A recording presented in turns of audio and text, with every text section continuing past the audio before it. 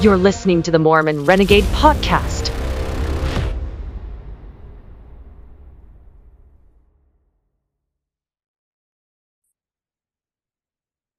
I know, right? Crystal clear audio. It's true what they say. The microphone really does add 75 pounds. Anyway, I need to thank someone in particular for the new visual, the new cameras for the visuals. This person wants to remain anonymous, but I just want that person to know how grateful I am for their kindness and their charity. For those who are just listening, you're going to want to head over to YouTube for this particular episode because there's a lot of visuals there. I want to preface this by saying this is the first of two major announcements coming, of course, right now, and then one next week. So you're going to want to be here for those. First, I want to thank you, the listener, for coming along with me on this journey. You have been so gracious, so kind, and so forgiving in a lot of ways, because some of those early episodes, man, they were rough. And I know they couldn't have been all that pleasant to listen to because of some poor audio quality. So again, I want to thank you for that. I want to thank my guests. They've made the show as well. It's not hard to find someone smarter than me. It is hard to find someone smarter than me who can really articulate these principles that we've talked about. Now, I want to make clear, not much is changing with the podcast. It's still going to be about 80 to 90% about Mormonism and Mormon gospel and Mormon history and all those things. And then still about 10 to 20% about the freedom stuff. But I come to you today specifically with this. Because I'm not a trained interviewer and I'm not a trained broadcaster, I did a lot of checking in with the Lord throughout this process. And towards the end of 2022 and about December, I felt the need to really deepen and strengthen my prayers to the Lord regarding this. And so I asked the Lord, am I doing what you want me to still? Is there things you want me to change with the podcast? What am I supposed to do differently? And the answer was really, it caught me off guard. The answer was, the time for being passive is over. For me as well as the audience. I want to tell you, there are times that I can feel you, the audience out there. I feel like we've come to know each other. And I know that sounds strange, and I didn't see this part coming. I haven't met 99% of you, but the ones I have, you are tremendous people. And I am so grateful and so blessed that you're along with me for this. I really did think it'd be me and like 8 other listeners, but to my surprise, it's kind of caught fire. So as I was talking with the Lord and said, what is it you want me to do different? And I received that answer. It's time to get active. The time for being passive is over. I wondered what that meant. And as I hit my knees again to ask, the Lord made it very clear that we are now living in the times prophesied by Joseph Smith, where the Constitution is hanging by a thread. And that's one of the places we have to get active. As I tried to figure out what that meant and how we were supposed to get active, I wasn't coming up with anything. The Lord just said, wait, I'll tell you what to do when it's time. A few months after that, Joshua Erickson came to me and asked me if I would be willing to speak at the Restoration Torah Conference put on by the Zarahemla Foundation. I agreed, and the topic was America's place in the Torah. And so as I hit my knees again and then got up to write the talk, what I found is that the talk wrote itself. And so this podcast, this episode, is my the recording of me speaking at the Restoration Torah Conference about America. And throughout that, you're going to notice that there's 3 steps that we as Mormons can do to become active and help save the Constitution and do our part. Fortunately, none of it involves us riding out of the mountains. So we're fortunate that way. This is all stuff you can do at home. And so these 3 steps are talked about in this talk. Now, after there's certain parts of this talk, because it was recorded live, it's a little bit rough, but I think I cleaned it up as best as I could. However, to make sure that the point gets across, I have included a written version of my talk, and you can find that in the show notes as well as a blog post at the bottom of my website. Don't leave as soon as that's over. I have some concluding remarks where I'm going to show you some tools that you can use to help in getting active and saving the Constitution. And that's next on this episode of the Mormon Renegade Podcast. That makes you happy. No, you're good. By now, everyone should pretty much know. Yeah. So Dave Sanders was born in Petersburg, Alaska, parents who were not Mormon of any type. His family moved to the lower 48 in 1987 and settled in Colorado and then in western Idaho. Passing of Dave's father in 1991 caused him to begin questioning what happened to his dad after his death. After a long search, he found Mormonism, which gave him the answers he was looking for, and he joined the LDS Church. He was a member of the LDS Church for just over 20 years, where he served in a variety of callings, from teacher to a member of the bishopric.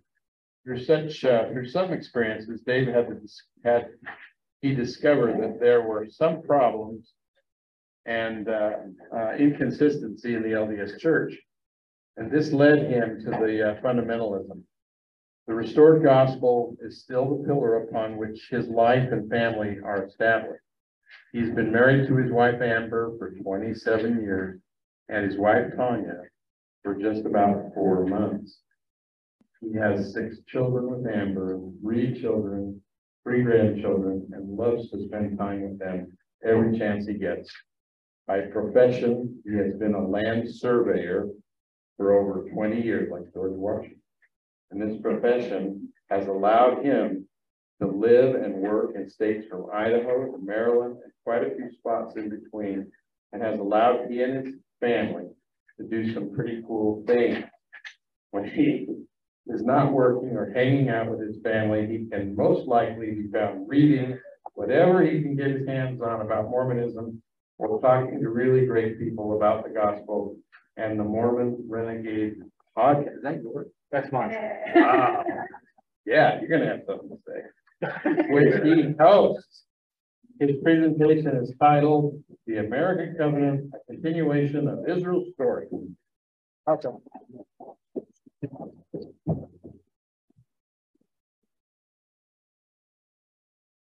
It was really hard not to throw like smoking meat into that description, but I think you can figure that out by myself. First off, I just want to thank Joshua for inviting me. He's been so gracious as we've done the podcast. He's been on 5 or 6 times as he's talked about feast days and that sort of stuff, and I'm just continually fascinated with it. Before I start, I think a little bit of backstory is probably pertinent on why it is I chose this topic. My life is a series of inflection points. You know, one of those was certainly when my dad passed, and it started to cause me to look for the truth. I remember I talked to a minister just hours after my dad passed, and we weren't particularly religious. And I just said, "What happened to my dad?" And he said, "Well, unless he said the magic words on his deathbed, not much we can do." And I thought, well, that doesn't seem right. So that caused the search. But there's been others. Certainly when I met my wife, Amber, when I converted to the LDS Church, when I started having kids, I converted again to a different form of Mormonism and fundamentalism, and met my wife, Tanya. And so all those inflection points, they really kind of show progression. Now, one of those moments that happened to me that was a major inflection point in my life started with all things a football game. Now, one of the things I'm super passionate about is football, especially the Green Bay Packers. Now, I had a good friend who was an Eagles fan, and this one year in the playoffs, they played this great game, came down to the wire, and we thought, you know, I wonder if they play this next year. And so we started looking when the new schedule came out, and I'll be darned. And then about 5 hours later, we purchased the tickets without talking to my wife first.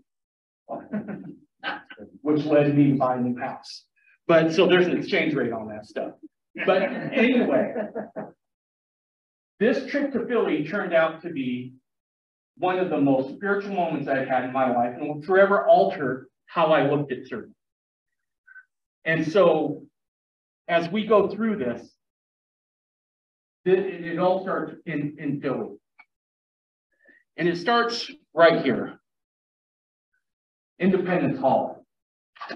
So me and my buddy Mike were there. We just go take in all the sights, right? We visit the Liberty Bell. Of course, I gotta get a picture with the Rocky statue.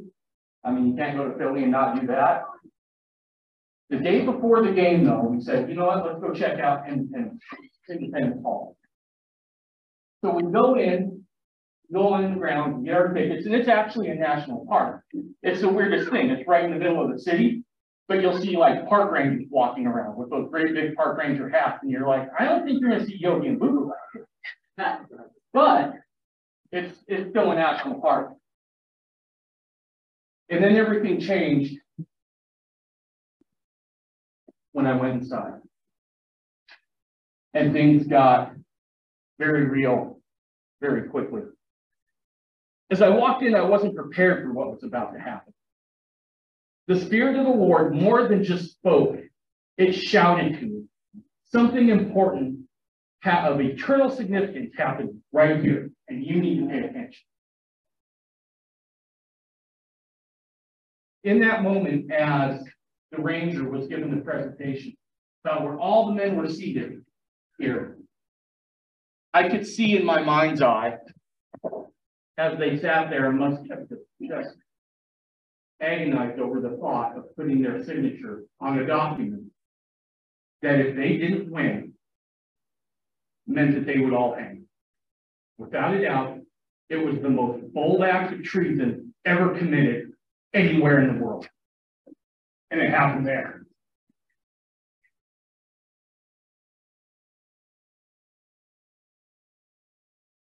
Park Ranger was very gracious to me. As I sat in there, I was just feeling, I don't know how to explain it, just feeling the importance of whatever had happened. And I didn't have it all put together yet by any stretch of the imagination. This would single-handedly turn me into the biggest nerd I've ever met myself. Because I get my hands on, I read everything I get my hands on the subject. And the ranger actually left me in there as he ushered everybody out. And he caught me on the way out and said, I could see you were going through some stuff. And I wanted to leave you there. In my studies, I was thrilled and humbled and somewhat discouraged when I saw how far off course we were. I was thrilled at times when I could see God's hand move in the early founders and colonists' life. And in some strange way, I think we're back here. We're back here. Now, I want to make it abundantly clear. I am not saying take up arms. We are not there. And I don't think we'll ever be there. So let's get that out of the way right now. We don't need to do that. But I think we're here. Or more appropriately, I think we're right here. And let me explain this. That's the chair Washington sat in when the Constitution was being hammered out, after the Articles of Confederation had fallen apart, and they realized they had to move the scale of liberty just a little bit so they could have order. And the whole time, Franklin keeps looking at that chair, not knowing why. And at the end of the Constitutional Convention, he actually makes a note. He says, and they replaced the chair, but you can still see the chair in the museum. There was a sun, a half sun, right there on that chair. And he said, gentlemen, this whole conference, as I've heard us debate, and I'm paraphrasing here, as I've heard us argue, I have often wondered, is that a rising sun or a setting sun? I think we're back here. Only I'm going to submit today, it's still a rising sun.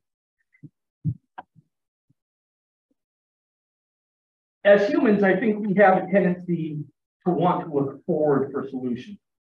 And certainly that's a great place to look. But sometimes when we become lost, we need to look back to find our point of origin, then the point of departure, so we can get back on track. It is in this looking backwards where I think I have found my answers to some of this. When I discovered that the answer to restoring America, I think what the answer is to restoring America is to restore the covenant. And that's found in the Torah as well as the Doctrine and Covenants and the Book of Mormon. And I think it's really found in 3 steps. And we're going to talk about each of these.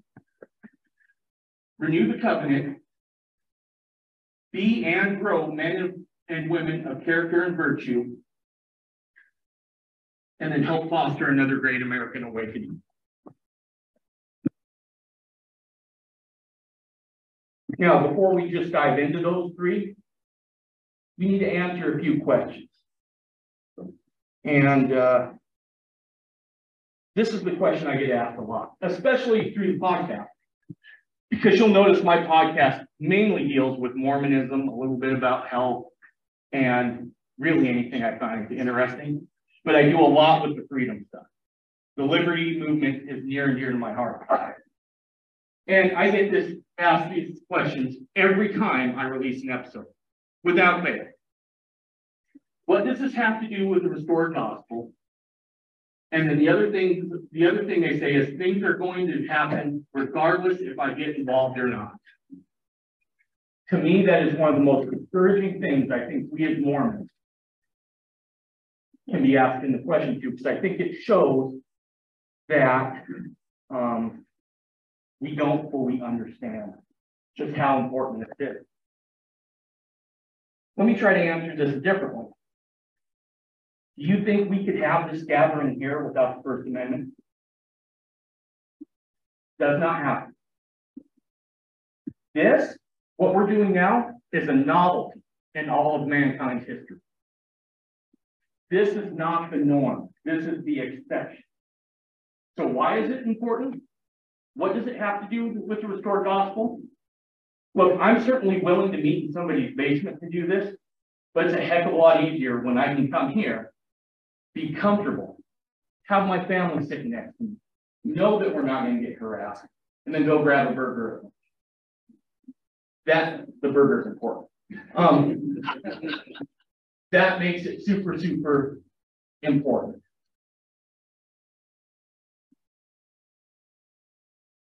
And there's a few other reasons on why it's important. You guys all like Brigham Young? I love me some Brigham. I really do. But Brigham just doesn't. What's that? Yeah. Brigham said this: when the Constitution of the United States hangs, as it were, upon a thread, they will have to call for the Mormon elders to save it from utter destruction. Brigham Young, Journal of Discourses 2, Volume 2, 182. I would submit, brother, this is a priesthood colony. Who do you say they call for? The elders. So what does it matter? Let me answer that question. Priesthood. Next, there's this quote. And we'll revisit this later, by the way. How long will it be before the words of the prophet Joseph Smith will be fulfilled? He said, if the Constitution of the United States were to be saved, it must be by this people. It will not be many years before we see these words come to pass. Journal of Discourses, Volume 12, page 204. Who's it supposed to be saved by? Who must it be saved by? Us. What's that? He's quoting Joseph Smith from memory. I'm sorry, Dave. What Is that Brigham Young? Yes, that is Brigham Young. I apologize. But he is quoting Joseph Smith there. We have to do it. Brigham didn't say, don't worry about it. The Baptists are coming. He didn't say not to worry about it. The Catholics got this. And I'm not slamming Baptists and Catholics. There's some great people. But this is ours. This is our call, if you listen to what Brother Brigham had to say. Next. Will the Constitution be destroyed? No. It will be held inviolate by this people. And as Joseph Smith said, the time will come when the destiny of the nation will hang upon a single thread. At that critical juncture, this people will step forth and save it from the threatened destruction. It will be so. Again, Brigham Young quoting Joseph Smith, Journal of Discourses, volume 7, page 15. Brigham's got a lot of confidence in this.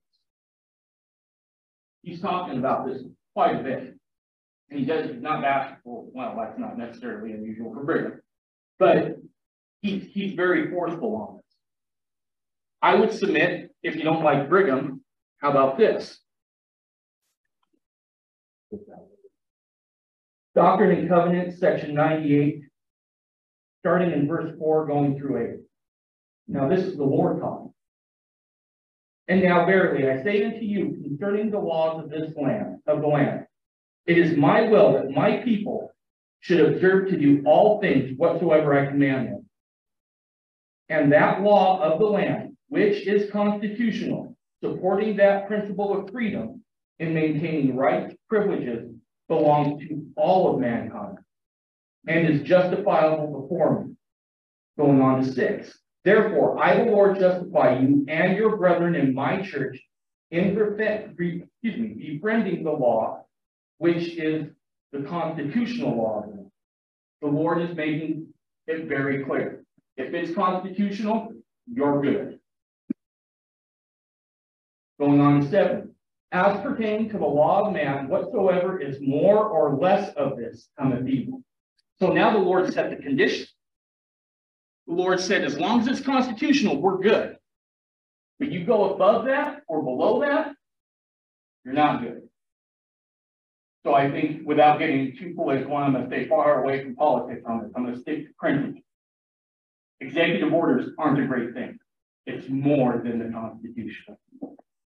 Finally, in verse 8, and I, the Lord God, make you free. Therefore, ye are free indeed, and the law also maketh you free. Now, I want to talk a little bit about another scenario. You've heard from Brigham. You've heard from the Lord on what he thinks of constitutional government, specifically the American Constitution.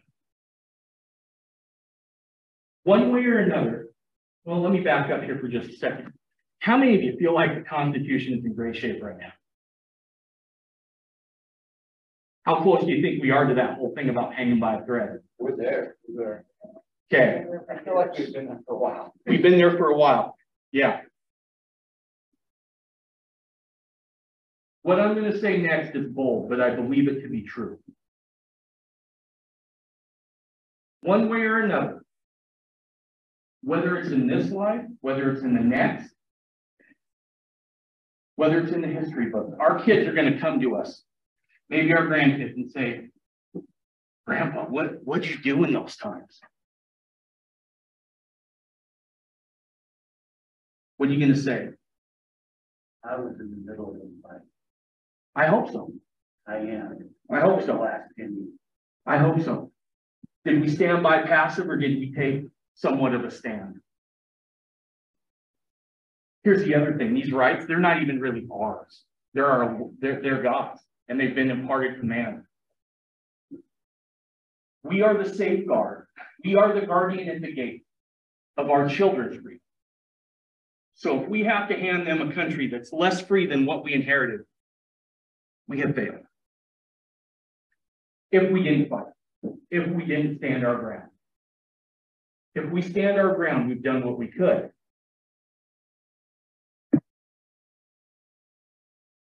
I've thought many times how this people will save the Constitution.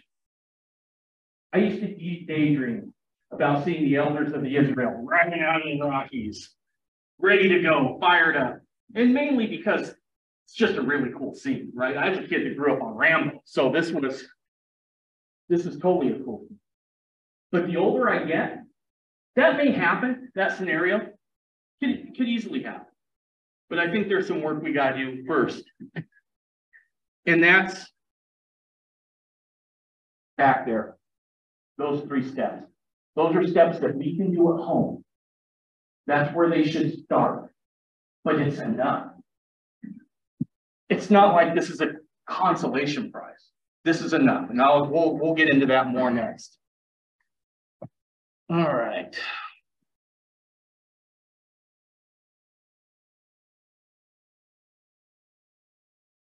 So let's move on to the covenant portion of this, because it's important that we know what the covenant is. And that's found in 2 Nephi chapter 1. Pardon me while I get there. I should have had this marked and I didn't. 2 Nephi chapter 1, verses 3 through 9. I'll read that.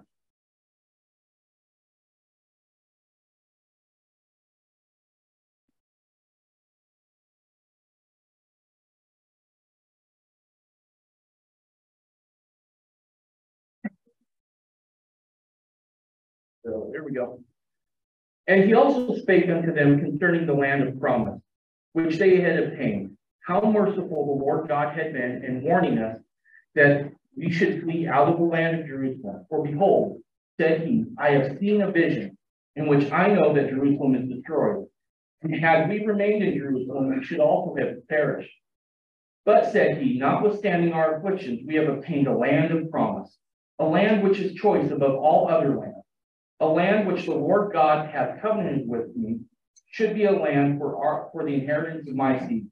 Yea, the Lord hath covenanted this land unto me, and to my children forever, and also to all those who should be led out of other countries by the hand of the Lord. Wherefore I, Lehi, prophesy according to the workings of the Spirit which is in me, that there shall none come into this land, save they shall be brought by the hand of the Lord. Wherefore this land is consecrated unto him who he shall bring. And if it so be that they shall serve him according to the commandments which he hath given them, it shall be a land of liberty unto them. Wherefore they shall never be brought down into captivity. If so, it shall be because of iniquity. For if iniquity shall abound, cursed shall be the land for their sake. But unto the righteous it shall be a blessed forever. And behold, it is wisdom that this land should be kept as of yet from the knowledge of other nations. For behold, many nations would overrun the land, and there would be no place for an inheritance. Wherefore I, Lehi, have obtained a promise that inasmuch as those whom the Lord God shall bring out of the land of Jerusalem shall keep his commandments, they shall prosper upon the face of the land. And they shall be kept from all other nations, that they may possess the land unto themselves. If it so be that they shall keep his commandments, if they shall be blessed upon the face of the land of, blessed upon the face of this land, and there shall be none to molest them nor take away the land of their inheritance, and they shall dwell safely forever. So what did we just read? We read the terms of the contract. We read the terms of the covenant. First, none is going to come to this land unless they have been called by God to do so. I remember when we were living back east, I lived in Maryland for probably, I don't know, pushing 2 years. And went to Ellis Island a couple of different times. And as I read the accounts of people coming over, this was an immigration that was prompted in many, many cases by God. You could feel the zeal in those folks' account as they hit Ellis Island. They had a chance. And they had felt a religious and divine mandate to do so. So that's one condition, is that everyone that gets here has been prompted by the Lord. Now, obviously, there's bad actors and that sort of thing, so we can't say everybody. But those who seek honesty for a better place are moved here by the Lord.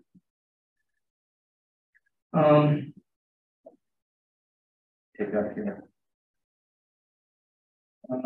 Second, if the second part was, if the inhabitants of the land will serve God, it will be a land of liberty and prosperity. But if the inhabitants turn away, the land will be cursed for their sakes, and they will be brought down even into captivity. Those are the conditions of the covenant. That's the condition of the American covenant. Now, if you want to know more about the American covenant, there's books out there that are going to do a far better job of explaining this than I can. I think of Tim Ballard's book, The American Covenant. There was one by Jonathan Cahn. I recommend both of those books highly. That'll lay it out much better than I did here. For the sake of time, I had to pare it down.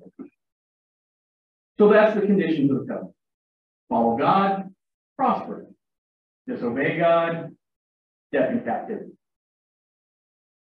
Now, since God is not a liar, we know that God is true to his word. In 3 Nephi, chapter 9, verse 12, chapter 9, verses 9 and 12, we see the outcome of not keeping the covenant. Let's see. And behold, that great city Jacobah, which was inhabited by the people of King Jacob, have I caused to be burned with fire because of their sins and their wickedness, which was above all the wickedness of the whole earth, because of their secret murders and combination. For it was they that did destroy the peace of my people and the government of the land. Therefore I did cause them to be burned, to destroy them from before my face, that the blood of the prophets and the saints should not come up unto me any more against them. And many great destructions have I caused to come upon this land and upon this people because of their wickedness and their abomination. Unfortunately, we know that the Nephites ultimately didn't keep the commandments. That particular section talks about when the Lord came the first time to the Americans. And it was devastating because of their wickedness in many ways. So we know God keeps his promises. So walking up to that covenant is probably a pretty important thing. Now, fortunately, God wasn't finished with America yet. He did inspire others to seek out freedom in this land. The early people who fled the old world were in search of a place which they could practice their religion, in a place where they could enjoy the blessings of liberty. Anyone want to take a stab on who that is? Who? Nope, not Tinsdale. What you got? William Bradford. Not Bradford. Who? Nope. John Winthrop. So Winthrop, by all accounts, he grows up extremely affluent. He grows up, his dad's an attorney. He's raised in a nice manner. I mean, as far as aristocracy goes, he's probably not quite upper aristocracy, but he's got a name, right? He discovers religion. And as he discovers religion, it's not a religion that's sanctioned necessarily by the state. This should sound a little familiar now. And he realizes he's got to go. But because of his affluent background, he's well educated, he's well liked, he's kind of charismatic, and people follow him. So somewhere in the mid-Atlantic, something interesting happens. Winthrop gives a speech. Only in this speech, there's a covenant. And it's eerily familiar to what we just read before, and I'll read part of that. That covenant would be known as the City on the Hill speech. And here's part of it. I would recommend everyone go look it up. It's incredibly enlightening. And by the way, and you'll see later, this wasn't really available in Joseph Smith's day. So keep that in mind for the next few seconds. Here's the speech he gave. Now, the only way to avoid this present shipwreck and to provide for our prosperity is to follow the counsel of Micah, to do justly, to love mercy, to walk humbly with our God. For this end, we must be knit together in this work as one man. We must entertain each other in brotherly affection. We must be willing to abridge ourselves our own superfluities for the supply of others' necessities. We must uphold a familiar commerce together in all meekness, gentleness, patience, and liberality. We must delight in one another, making others' conditions our own. Work together, rejoice together, mourn together, labor and suffer together, always having before our eyes our commission and community in the work as members of the same body. So shall we keep the unity of the Spirit in the bond of peace? The Lord will be our God and delight to dwell amongst us. Come back to that in a second too. As his own people, and will command a blessing upon us in all ways, so that we shall see much more of his wisdom, power, and goodness, truth than formerly we have been acquainted with. We shall find that the God of Israel is among us. When 10 of us shall be able to withstand 1,000 of our enemies, when he shall make us a praise and a glory that men shall say of succeeding plantations, may the Lord make it like that of New England. For we must consider that we shall be as a city upon the hill. And this, I think, is kind of a warning and also a blessing. The eyes of all people will be upon us, so that if we shall deal falsely with our God in this work, which we have undertaken, and so cause him to withdraw his present help from us, we shall be made a story and a byword throughout all the world. We shall open the mouths of our enemies and speak evil of the ways of God, and all professors for God's sake. We shall shame the faces of many of God's worthy servants, and cause their prayers to be turned into curses upon us, till we be consumed out of the good land whither we are going. Does that sound familiar? If we deal falsely with our God, story in a Bible, meaning we will be looked at as a failure, and we may even be responsible for God being viewed as a failure because we entered that covenant. Also, that part about work together, mourn together, abridge ourselves of our superfluities for the necessities of others, sounds a little bit like Alma at the waters of baptism in Mosiah, right? What have you against being baptized if you are willing to mourn with one another? Again, Joseph Smith wouldn't have had access to this at this time.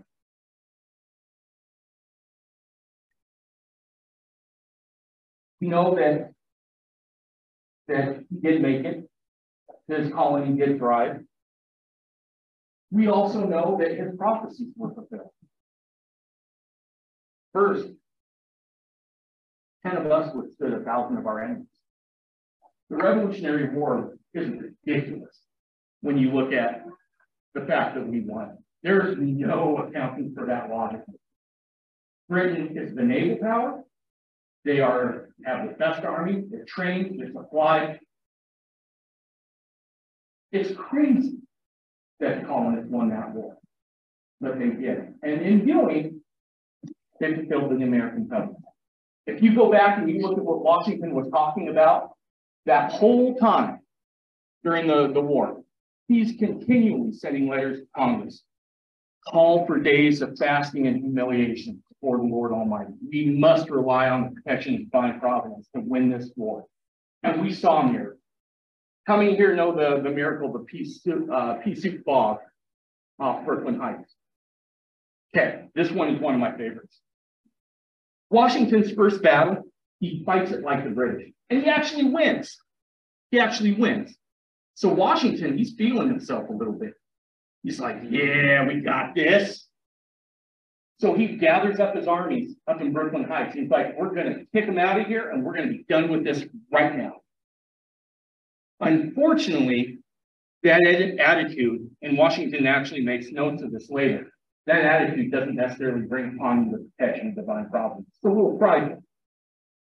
So he's going to go toe-to-toe with the British up in Brooklyn Heights. Unbeknownst to him, the British had went ahead and sailed ships up by Manhattan. So he was pinned down. In that moment, Washington fell to his knees and prayed for both forgiveness and deliverance. And then in a time of the year when this never happened, they see a fog develop. And not just a little fog. They say it was so thick and so green, it looked like split pea soup.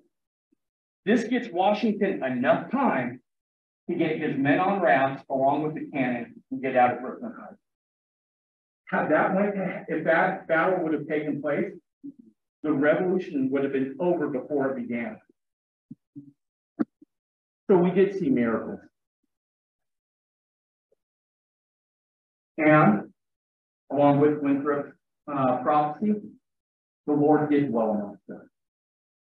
The Lord came early. And I believe he's still making appearances from time to time in this land.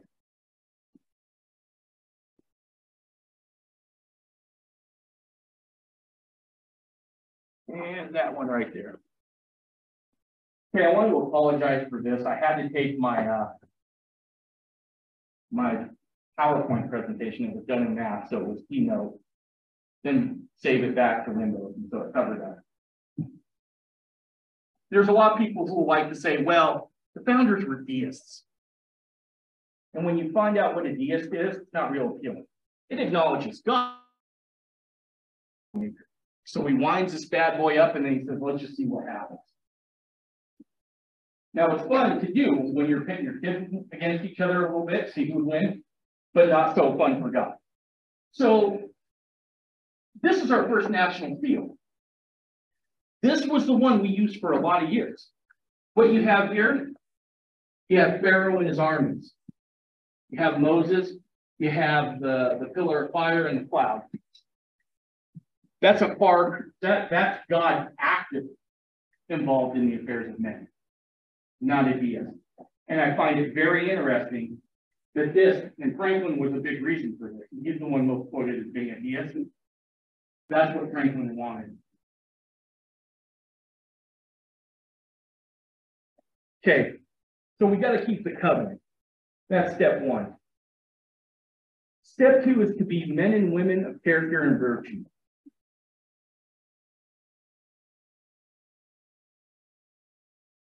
Having a population of people who are moral and virtuous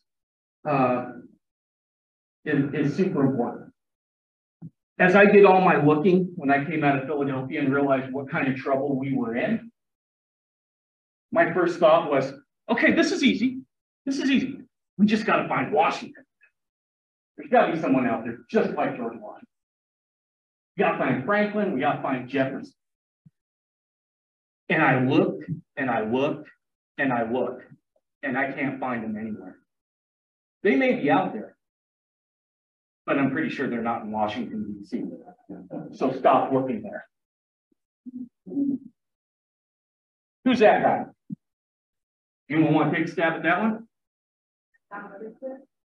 John Whitfield. Is that what you said?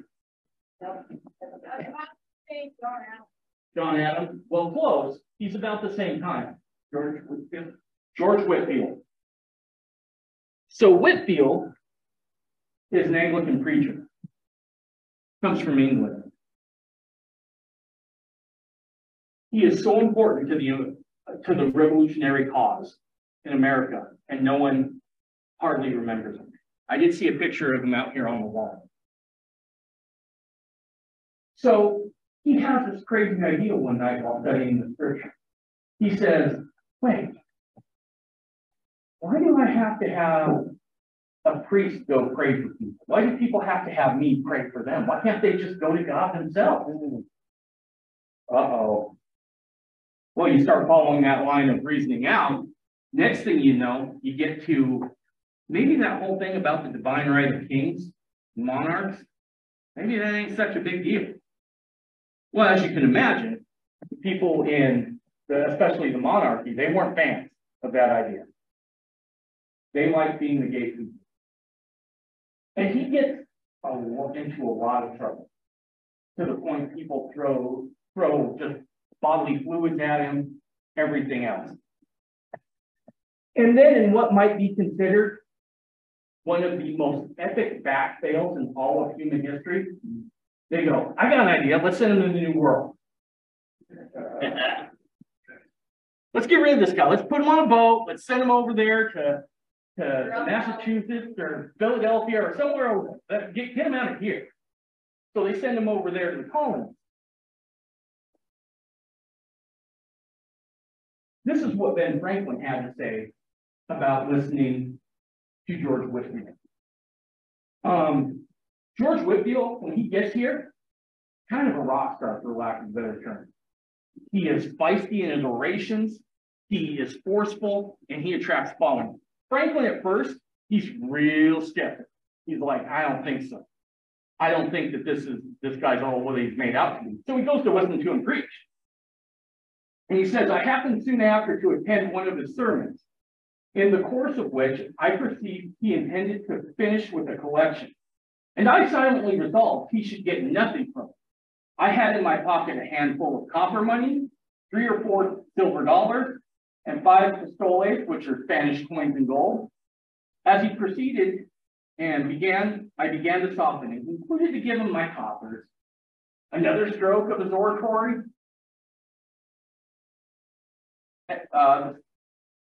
made me ashamed, and I determined to give my silver.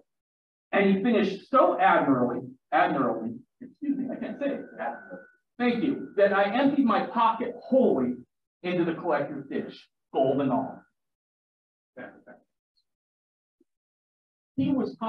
Whitefield was talking about freedom before the founders really understood.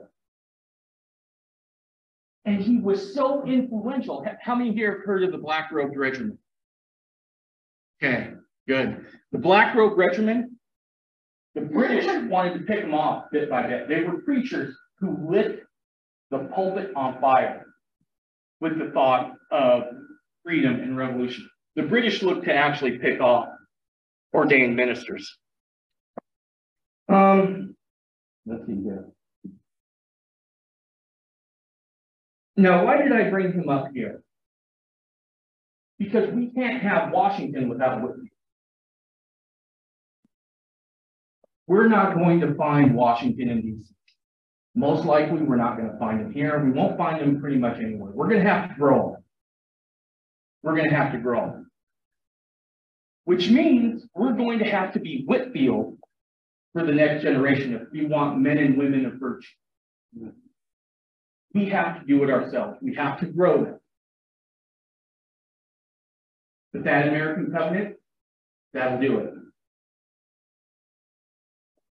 To prove my point on how important religion is in developing a moral and virtuous society, I'm going to do something I hate to do. I'm going to quote a Frenchman.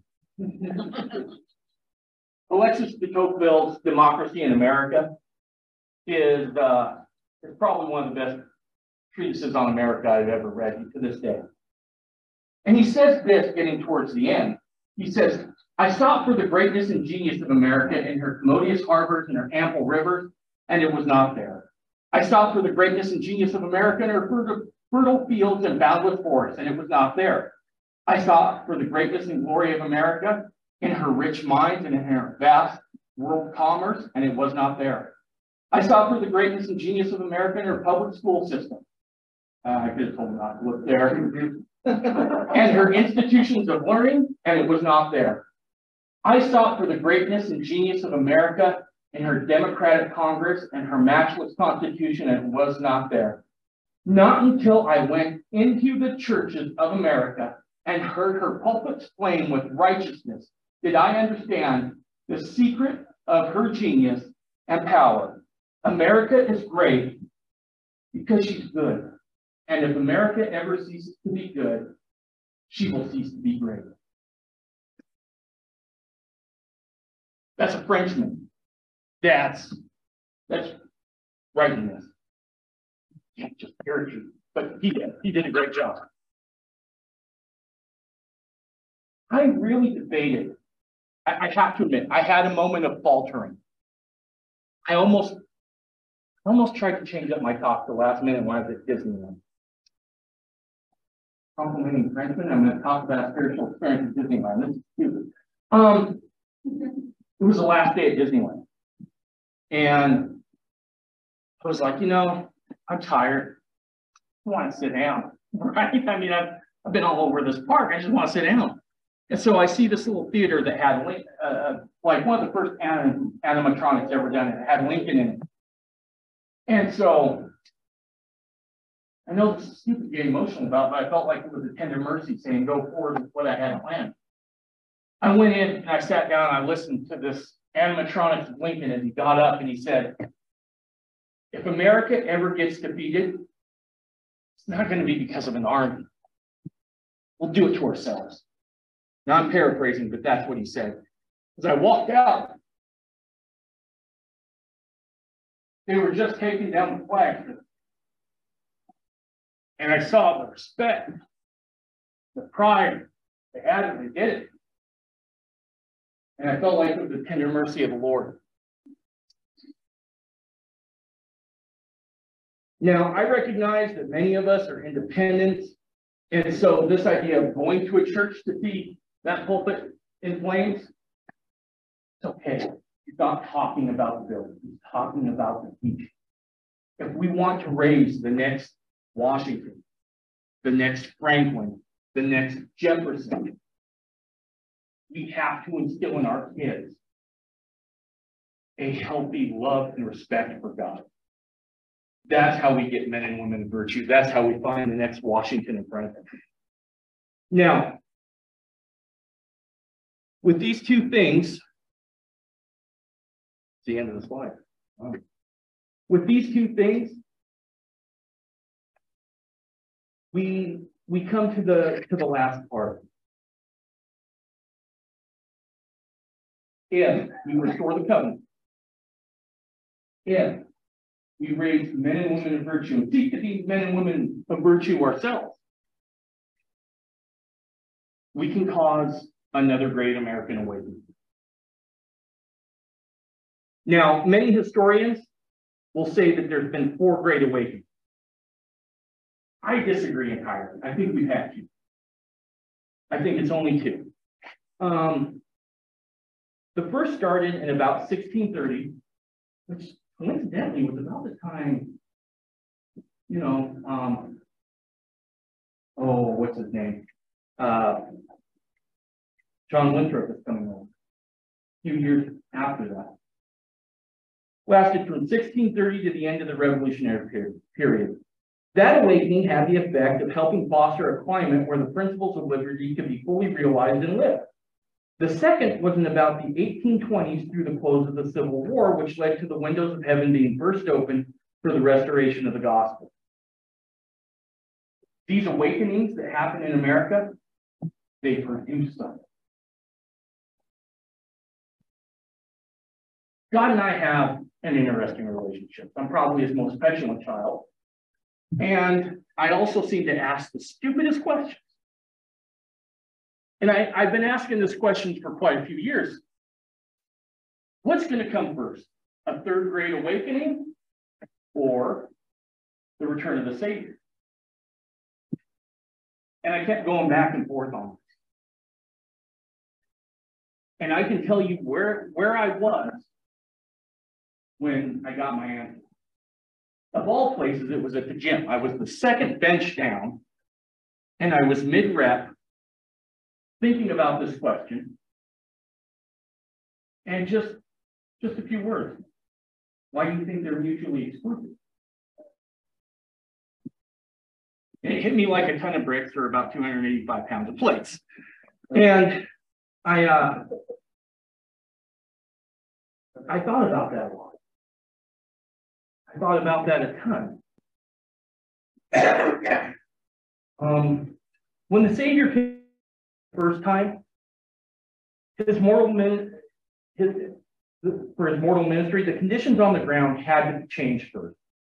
There needed to be a forerunner. Who was that individual? It was John the Baptist.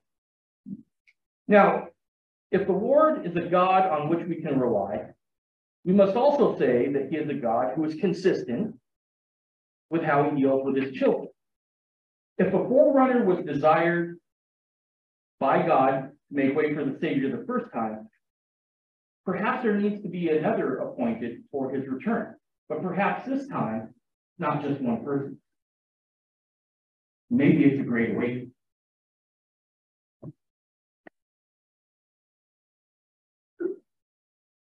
It'll be a people who've been prepared, a people who have espoused correct principles, a people who are awake, a people who are prepared to receive their Savior, a people who believe and live by the principles of this nation on which it was founded, a people who help others to see America's divine destiny in the plan of the Almighty.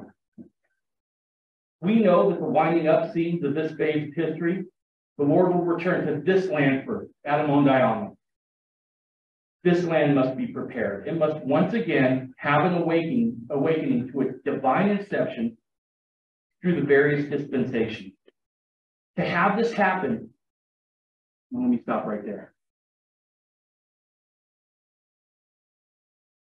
I'm not sure there's been a time in history where the Lord is going to ask of people as much as he's going to ask of us. Because we have something different to do that I don't think has ever been done. In one hand, we're going to have to proclaim the everlasting gospel, the restored gospel. In the other, I think we're going to have to evangelize the Constitution. I think the two go hand in hand in these winding up scenes. Brigham certainly thought so, right? Did he say the Constitution was going to be destroyed? He said no. He said this people will be inviolate, won't violate it. We'll hold it. We'll keep it safe. Now, like Washington in those early days of Brooklyn Heights, there's nothing more I would love to do than to make some dramatic showing where we show up in Washington, D.C. and say, if you're not using the Constitution, can we have it? Unfortunately, that's not going to fly. That's not going to fly. We're going to have to be subtler in our approach. And that's where these 3 steps come in. Here's the good news. If you're here tonight, you're uniquely qualified. I didn't see a single hand go up when I said, how do you think the Constitution is going to be? You recognize it. You know it. You feel it. You are uniquely qualified. So yes, it's a big work we have in front of us, but it's a work that I believe we're all uniquely qualified to do.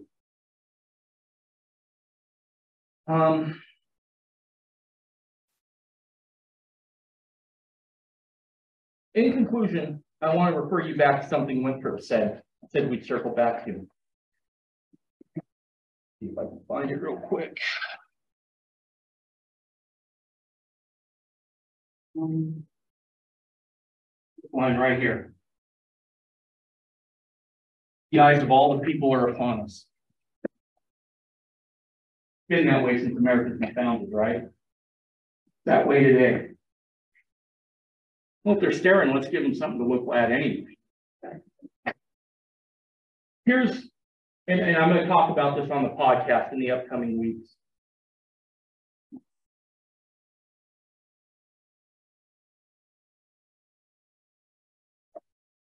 This year, my family and I, we've made a choice. Starting in June, we'll be renewing that. Darn it. Me and my family will be renewing the covenant in the walls of our own home. I'm going to be finding everything I can get my hands on it. And I'll be happy to share it with anybody. We'll renew that covenant at home. We'll raise our kids to be moral and virtuous, or die trying. And we'll evangelize the Constitution second only to the gospel. But it'll be enough to ignite another great awakening. And in so doing, we will prepare this land again for the return of the Savior. Brothers and sisters, I just want to leave you now with my testimony. I know that the Lord lives. The Lord is not what many scholars wish the founders believed he was. He's not the God of the deists that simply wind up the hands of time and then step back and watch it run. He's a God that's actively involved in all of our lives, in the micro and macro. He knows who we are. He knows we each have a responsibility here. He's eager to help us fulfill that. I want to bear testimony that I know the Savior still lives. He still continues his healing ministry. I have felt him heal my broken heart time after time, as I've had to go to him time after time and repent, say, you know what, I really messed this up. Help me. The Savior stands ready to heal still. And I know the Savior is still involved in America. And I want to bear testimony. The Lord is not done with the United States of America yet. And I have confidence in that because of what Joseph said and what Brigham said. And I know each of us have a part to play in it. And I want to leave this with you in the name of Jesus Christ. Amen. So that's it. Those are the 3 steps I came up with. Renew the covenant, be and grow men and women of character and virtue, and finally, this should help spark the 3rd Great Awakening. Now, let me start with the first one, renewing the covenant. I alluded to this in my talk that I gave. What I'm doing with my family is I'm compiling everything I can get my hands on the American Covenant, and I've condensed it down to what I feel are the most vital and important parts. Me and my family, until the 4th of July, will study this every night and learn what it means to engage in the American Covenant. On the 4th, I would invite you to go to the website next week. And there, for absolutely free, I have the document that I've created in a PDF. And you can download that. I would invite you to do the same thing with your family. Until the 4th of July, study that document. Talk about it with your family. Figure out what it means to engage in the American Covenant. And then, on the 4th of July, I hope you would join me and my family individually in our own homes with our families around us after the last hamburger's been ate, after the last soda's been drank, after the last firework is seen. Gather your family and take the covenant. Sign your name on the document and then hang it on the wall for all to see. Let everybody who enters the threshold of your home know where you stand in relation to the American Covenant, that you are engaging in that covenant. And again, you can get that document starting next week on the website for free. Now, let's move on to the second part of that, which is being and creating men and women of virtue and character. I thought long and hard about how to do this. And the answer was right under my nose the whole time. I just didn't realize it until I just happened to glance over at a book and see it. And it's this book here. This is George Washington's Rules for Civility and Decent Behavior in Company and Conversation. This book was written in the 1700s by Washington to help refine a society, to teach them how to behave in public, and how to be men and women of character and virtue. Since April, I have sat down. There's 110 axioms in there. I sat down and I updated them for the 21st century. Let me give you an example. One of the axioms Washington said was, when you're in a conversation, don't look at your papers.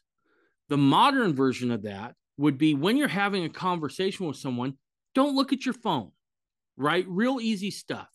And it does get a little bit harder there. Again, I have rewrote this book for this. How it's laid out, and you can find a sample of this at the website at the very bottom of the page in the blog post. You can see a sample of what it's like. But essentially, I took Washington's original axiom. Under that, I gave the modern interpretation. And then below that, I gave anywhere from 1 to 3 examples of where you would use this in everyday life. Now, that book is in the printers right now, getting ready to be printed. You have the opportunity to pre-order that book now. And I anticipate starting to send those out probably next week, late next week. Now, I've given you a couple options on how to purchase this book because it cost me some money to do. For the hard copy, and also I should mention there's a workbook that goes along with it, and you can see a copy of the workbook as well. I highly encourage to get the workbook as well because it's going to help you step by step go through this book with your family to be able to teach them how to be men and women of character and virtue. So I've given you a couple options on how to buy this. If you want hard copies of both the book and the workbook, you can buy those separately. For just the book, it's $20. For just the workbook, it's $30. Now, if you buy the set, I'm going to give that to you for $45. That's a savings of 10%. And then you have it on your shelf forever. Now, I'm giving you kind of an ebook option. So if you want the ebook, you can buy that individually for $15. If you want the e-workbook individually, that's $20. And then if you just can't get enough of my voice, and wow, I can't imagine someone would want to do that on purpose, but I do have an audio version that I read the book for $20.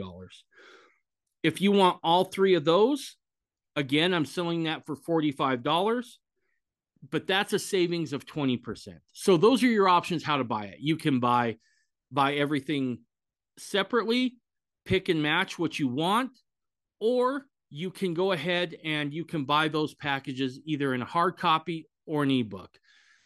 Go on there and check it out. To purchase those, go to the website, click on that PayPal button, and then just in the notes there where it says what it's for, tell me what you want, whether it's just the hard book, the hard copy of the book, or the workbook, or again, the e-versions, or the package. Package 1 is hard copy. Package 2 is the ebook version. Go on there now, order those, and I'll get those sent out late next week. As far as the third step, I have an idea for that, but I'm not ready to tip my hand on that yet. But it's coming within weeks, not months. So again, stay tuned for that. Again, next week, I have another major announcement coming for the show that I want you all to tune in for, because again, this is huge. And this one has nothing to do with the Constitution or anything else. But tune in next week for that next major announcement. Until then, again, I can't tell you how much I love you and appreciate you, the audience, for everything you have done as I have tried to muddle my way through this podcast. And I'm just going to say this. I look so forward to meeting you. I don't know how it's going to happen, but I've had it impressed upon my heart that at some point we're going to be able to meet. And it's going to feel awesome when we do. So until then, thanks for listening, and we'll see you next week. Bye.